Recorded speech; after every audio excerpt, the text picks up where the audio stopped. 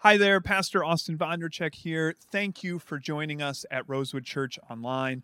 My prayer for you is that this message will be used by God to bless, teach, and challenge you today.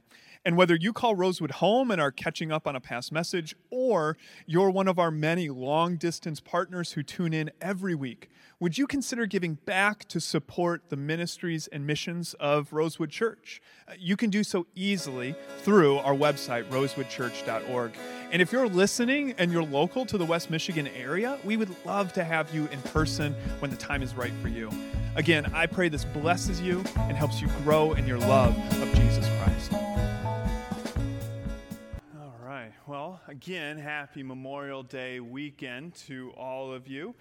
Now, obviously, Memorial Day weekend's not a religious holiday, and every time there's a non-religious holiday that's brought up that we do, like a Mother's Day, Father's Day, Thanksgiving, all of these, I get questions at some point, like, why do we do it? And it's not being critical, it's just kind of curious, like, why do we do it? And I can't, speak for every one of them in the same way.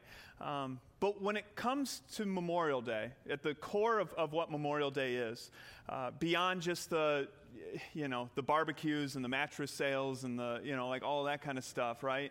Beyond that, it's a day of mourning. That's what Memorial Day is at its core. And as Christians, we're called in Romans 12:15 to grieve with those that grieve. That's a part of our community life together. Now, we're also called to rejoice with those who rejoice, and rejoicing is so much more fun. But we're also called to grieve. That's part of a community of believers in a fallen world going through life together and trying to be faithful to God's scriptures. Now, as you saw, we have many military veterans that are a part of this church, including many who have passed on and even some who have died in war. So, yeah, we do have cause to mourn here at Rosewood Church. And similar to a funeral, this day lets us pause and appreciate the life and sacrifice of the one or the ones who are no longer with us, to feel our own mourning, and to also celebrate the promises of God that one day there will be a time where there is not weeping and sorrow. And all the things that bring death will eventually one day be done away with, including even war itself. And that's what we're going to focus on today, is how Jesus' announcement of the kingdom, especially as he stood before Pilate later on in the story of his life, how his announcement of the kingdom plays into this day and the day that our mourning will come to an end. And in order to do that, we're gonna go back in the Old Testament. We're gonna kind of follow a story forward until eventually we get to Jesus. But I just want to share one interaction I had with a friend. This was a long time back, but what he said to me really kind of stuck. So I had a friend who he served in the Marines. He was deployed multiple times. Eventually, he left the Marines and he went on and became a government contractor. And so he was still kind of in that world. Eventually, though, He shared with me some things, but many things he didn't share, obviously. There was one day, it was really the last day that he served in that way or worked as a contractor. He got into a hand-to-hand fight, and it was one of those, it was going to be him or the other guy, and he's still here. So in the midst of that, he was injured, and he was injured in a way that caused him to just not be able to work in that field again. And part of that, though, the injury and the things that he saw and even the things that he did kind of led him to look at things a little bit differently. And here's what he said to me, and again, I'll never forget it. He said that his relationship with violence had become an affair. That for him, in his own heart, somewhere along the line, he had crossed a line where his relationship with violence was now an affair. Now, whether we want to acknowledge it or not, we all have a relationship with death and violence. Death and violence impacts all of us. Violence is around us. The propensity for violence is within all of us. It's a fallen world, and it's a reality, though it ought not to be an affair. And I bring this up because for the Israelites, their relationship with violence had become an affair over time, which resulted in them actually asking for a king rather than for God to be their king. But we'll get there. Let's back up even further. Let's back up into the book of Judges. Judges is a fascinating book of the Bible. If you haven't read it or it's been a while, there's just like judge after judge, a series of judges, these kind of oftentimes military leaders who help to free Israel from whatever situation or captivity that they might find themselves. Now, for the first third of Judges, everyone is the king or the judges and the people are engaging in this warfare in ways that are consistent with the commands that God gives as to how war ought to be fought. For what God said to them, especially as Israel's coming into the promised land, is that basically one of the parameters is you fight in order to claim and protect your land. And in so doing, you also kind of claim and hold defense of your own identity, right? So for them, it was more than just the land. It was also their identity. But underneath all of it, under all of their fighting, here's what was true: that the victory was won by God, not swords and spears. Consistently, that's what was true. That victory was won by God, not swords and spears. And so that's why when you, after battles, when you read the Old Testament, you see these battles that happen. And when Israel wins, they celebrate. They celebrate with words of praise because they are giving back their praise to the one that they knew carried them through in victory to God. Now, Israel had a military. Here's what we're kind of getting at. Israel had a military, but as a nation or as a people, they rejected militarism. Okay, now militarism is basically when military becomes an idol, and you put your faith and your hope in the power of a military force rather than in the power and the force of God. And so as they fought within the accepted boundaries of God's commands and, the lesson over and over, and they continued to win. And when they were not consistent with God's law and God was not with them, they would lose, right? It was just like really easy. It was a very easy equation to figure out. Like if God's with them, they won. If God wasn't, they lost. It was pretty simple to know. But over and over again, victory came from God, not by their swords and spears. In fact, in some cases, the military was even purposefully whittled down in order to help prove this point and make there be no mistake about who won, about Israel's victory. And one such case is Gideon in Judges 6 through 8. I think it's the longest story of one judge in Judges. If it's not, it's one of the longest, right? It's a lengthy story about Gideon, and Gideon starts with 32,000 men in his army. And it says that the Lord said to Gideon, "You have too many men. I cannot deliver Midian into their hands, or Israel would boast against me. My strength has saved me," right? So it's not that God can't win. It's not the issue at all. It's that there are too many men, and they're going to give all the glory to one another and to their victory and to the force of their victory rather than the force of God. And that's how it works. Okay, so they go from 32,000 and they whittle it all the way down to 300. And God looks at the 300 and he says, "Perfect. Let's take on the nation of the Midianites." Those 300, what are they thinking? But they are faithful to it. And long story short, they win, right? Like Gideon in the 300, they send, the tail between the legs. They are running, okay? And so it says that the remaining Midianites, they flee, and that Gideon and his 300 men, exhausted, yet keeping up the pursuit, came to the Jordan. The Jordan is the eastern boundary of the promised land, of the land that God gave to them. Okay, to the east of Jordan is not the promised land. To the west is the promised land. Okay, so they went to the Jordan and they crossed it. They crossed it. Here's what that means. This is the beginning of something that will spiral and spiral out of control. They didn't just cross a geographic boundary. What was really crossed, the line that really mattered, was the line that Gideon crossed in his own heart. When he went from being faithful of God's command to take on these foreign powers and reclaim the land for Israel, he crossed that line from doing that to a personal vendetta. Okay, because as things go, in his pursuit, he goes east of the Jordan. As he's there, not in his own land, right? He comes across people. It's their land. It's not his land. He comes across people and he says, I need some food. My army's hungry. We're in hot pursuit. And they're like, no. And he's like, I'm going to get you back. And he does. When he comes back through, he fillets them. He kills them for not helping them. And then eventually they catch their prey.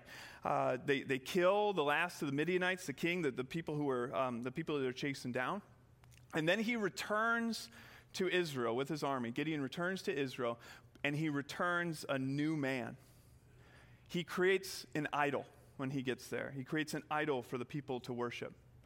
Upon his return, he's a man that's now marked by pride and arrogance. He takes a ton of wives.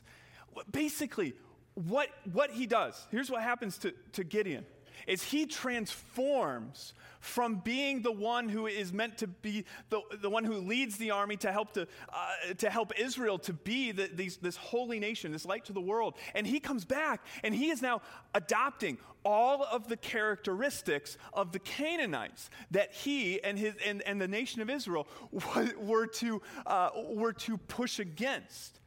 They were supposed to be different, and now they're not. So eventually he dies, and his son takes over. There's a coup against his son. We're going to just kind of skip through some of these things real fast, but there's a coup. His son takes against his son. His son butchers a number of cities, Israelite cities, not Canaanite, Israelite cities. But then after that, it all gets better. No, it doesn't. It just keeps getting worse. The rest of Judges is this terribly bloody story of wars that are started without God's blessing. There's stories of child sacrifices to try to get God back on their side. There's even a civil war in which Israel fights Israel, and there are more Israelites killed in the civil war than all of the Canaanites killed in all of the other battles of conquest combined. More Israelites are killed. This is one of those reasons why, just because it's in the Bible doesn't mean it was right. And just because someone did it in the Bible doesn't mean they were right in doing it. So now Judges is broke up into a number of smaller stories of military leaders and such, but as a whole, Judges tells one story. It tells a story of people faithful to God who devolved into militarism, devolved into a people who now put their hope and their trust in the military rather than their hope and their trust in the Lord, the one whom was bringing these battles. Now, the worst of the story actually doesn't come until the next book of the Bible. So 1 Samuel 8. In 1 Samuel 8, Israel calls out for a king. Now, what's so bad about that? We have kings, right? Presidents, leaders. We're used to having some sort of figurehead be the leader. Well, in the words of the Israelites, we want a king over us. Then we will be like all the other nations,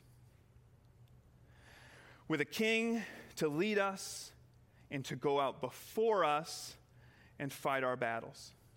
Now, if you remember what I said at the top, God ordained war for a time in order to seize, land and to protect identity, to give the Israelites a place to be, and this was a way of helping to take that place and solidifying them again as God's unique people, a light to the world, right? But now at this point, it's all gone. It's eroded with generations. They want a king, and they're so straightforward with it. We want a king because we want to be like everybody else. That whole prerogative of being light to the world. No. We just want to be like everybody else. And specifically, again, they're looking for this military king to lead the battles with, and to lead the battles again with strength that was intended for God.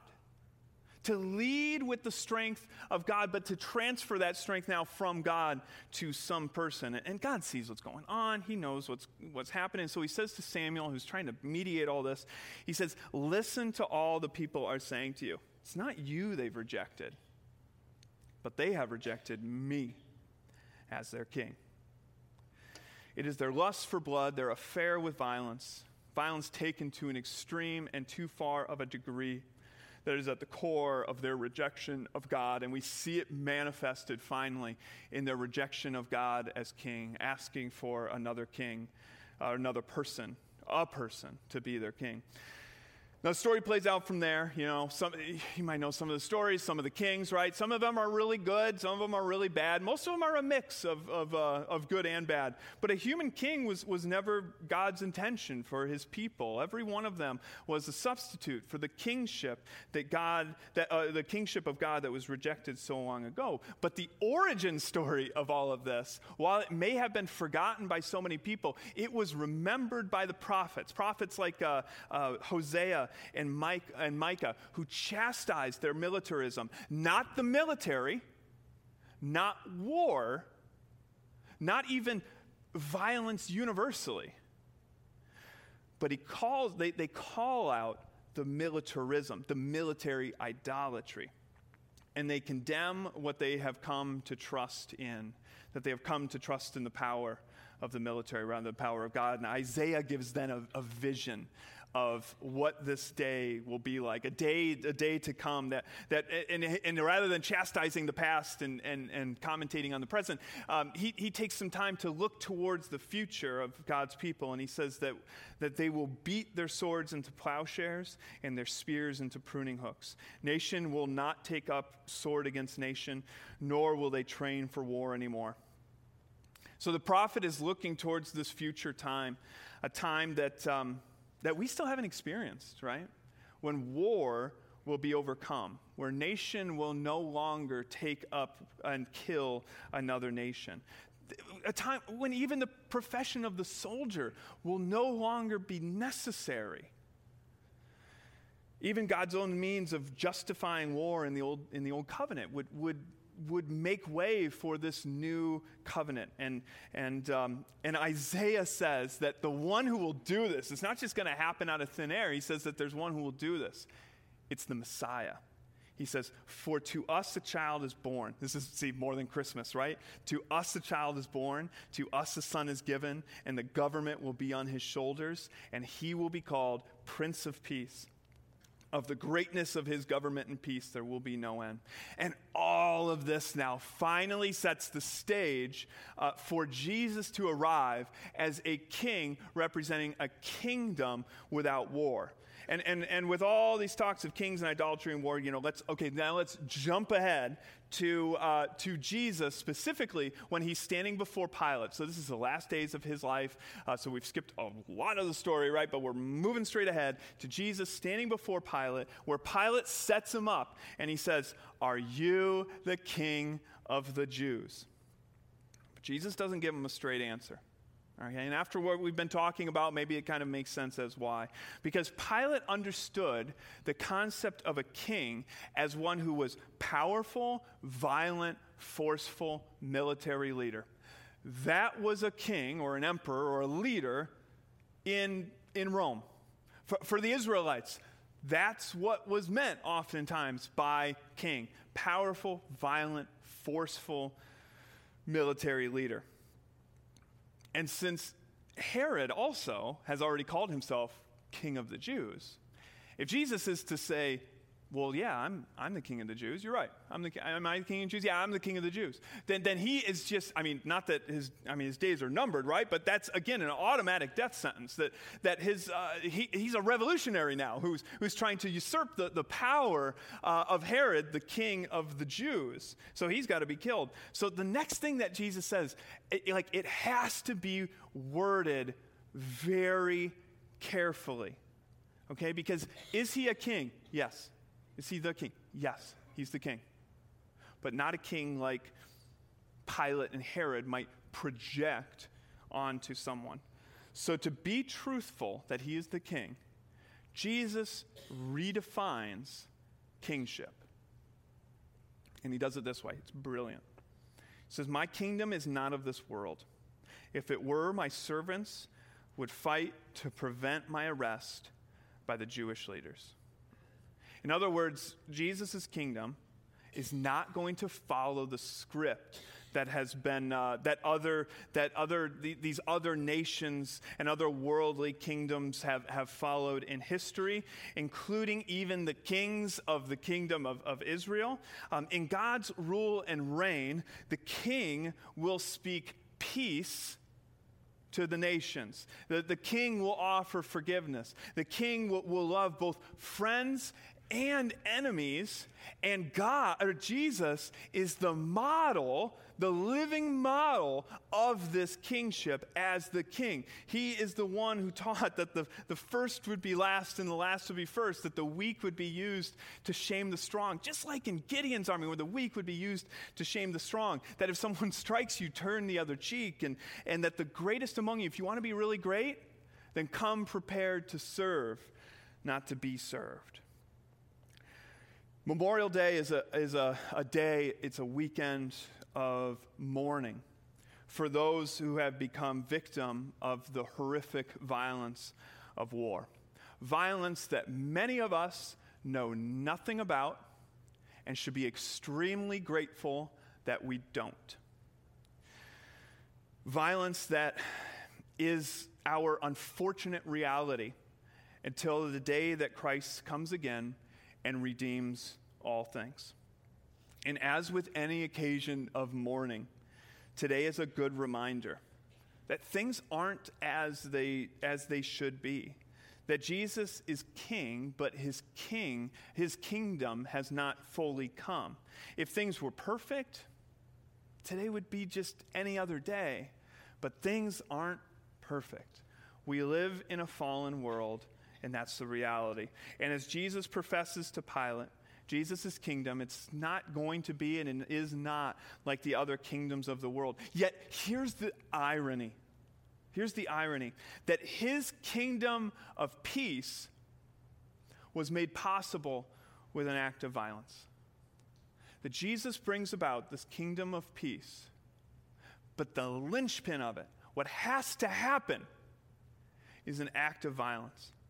Jesus' death and his followers' subsequent suffering are the means by which peace, freedom, and justice, the characteristics of the kingdom, are set into motion until the day of their fulfillment, a day that we have not yet tasted. And as we memorialize on a day like this, we remember the few who died for the many. But Memorial Day is also an opportunity to look beyond this, to see the hope that is to come, that also, in addition to this, that we worship the one who died for all. And because of this one day our mourning will be no more. Death will die. Sin will be defeated. As the prophets predicted, nation will no longer rise up against nation. Brother will not rise up against brother. Tools of war just won't have a purpose anymore. And they'll be put into means of growing and prosperity. And all things will come into the harmony of God. One day that will happen.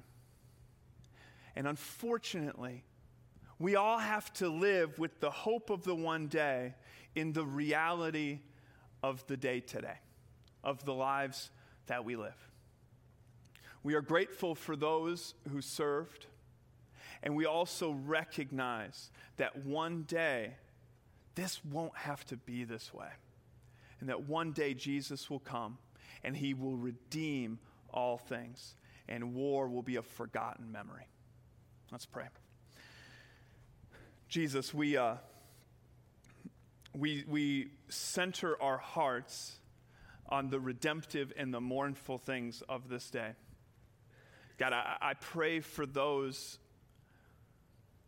who were deployed, who saw things, experienced things that so many of us could never possibly imagine, and still live with the scars to show for it. Especially, God, we pray for those mental and emotional scars of people coming home with PTSD, for the staggering figure of how many ex-military individuals take their lives, God. God, it's not meant to be this way. That the horrific nature of war, it's not just something that happens elsewhere, that everyone involved brings a little bit of it home. God, this is not how it ought to be. And Jesus, we pray that your Holy Spirit would meet us in this fallen world in the ways that we need it.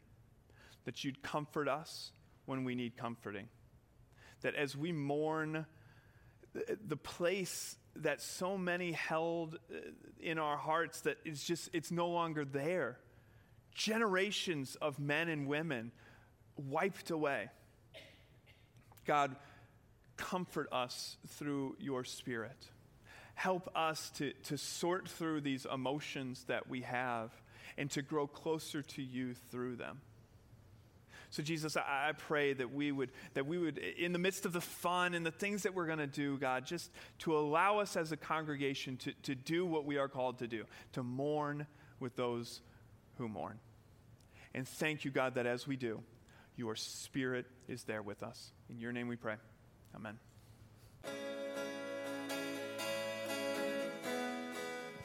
Thank you again for making Rosewood a part of your day. Now go in peace to love and serve the Lord.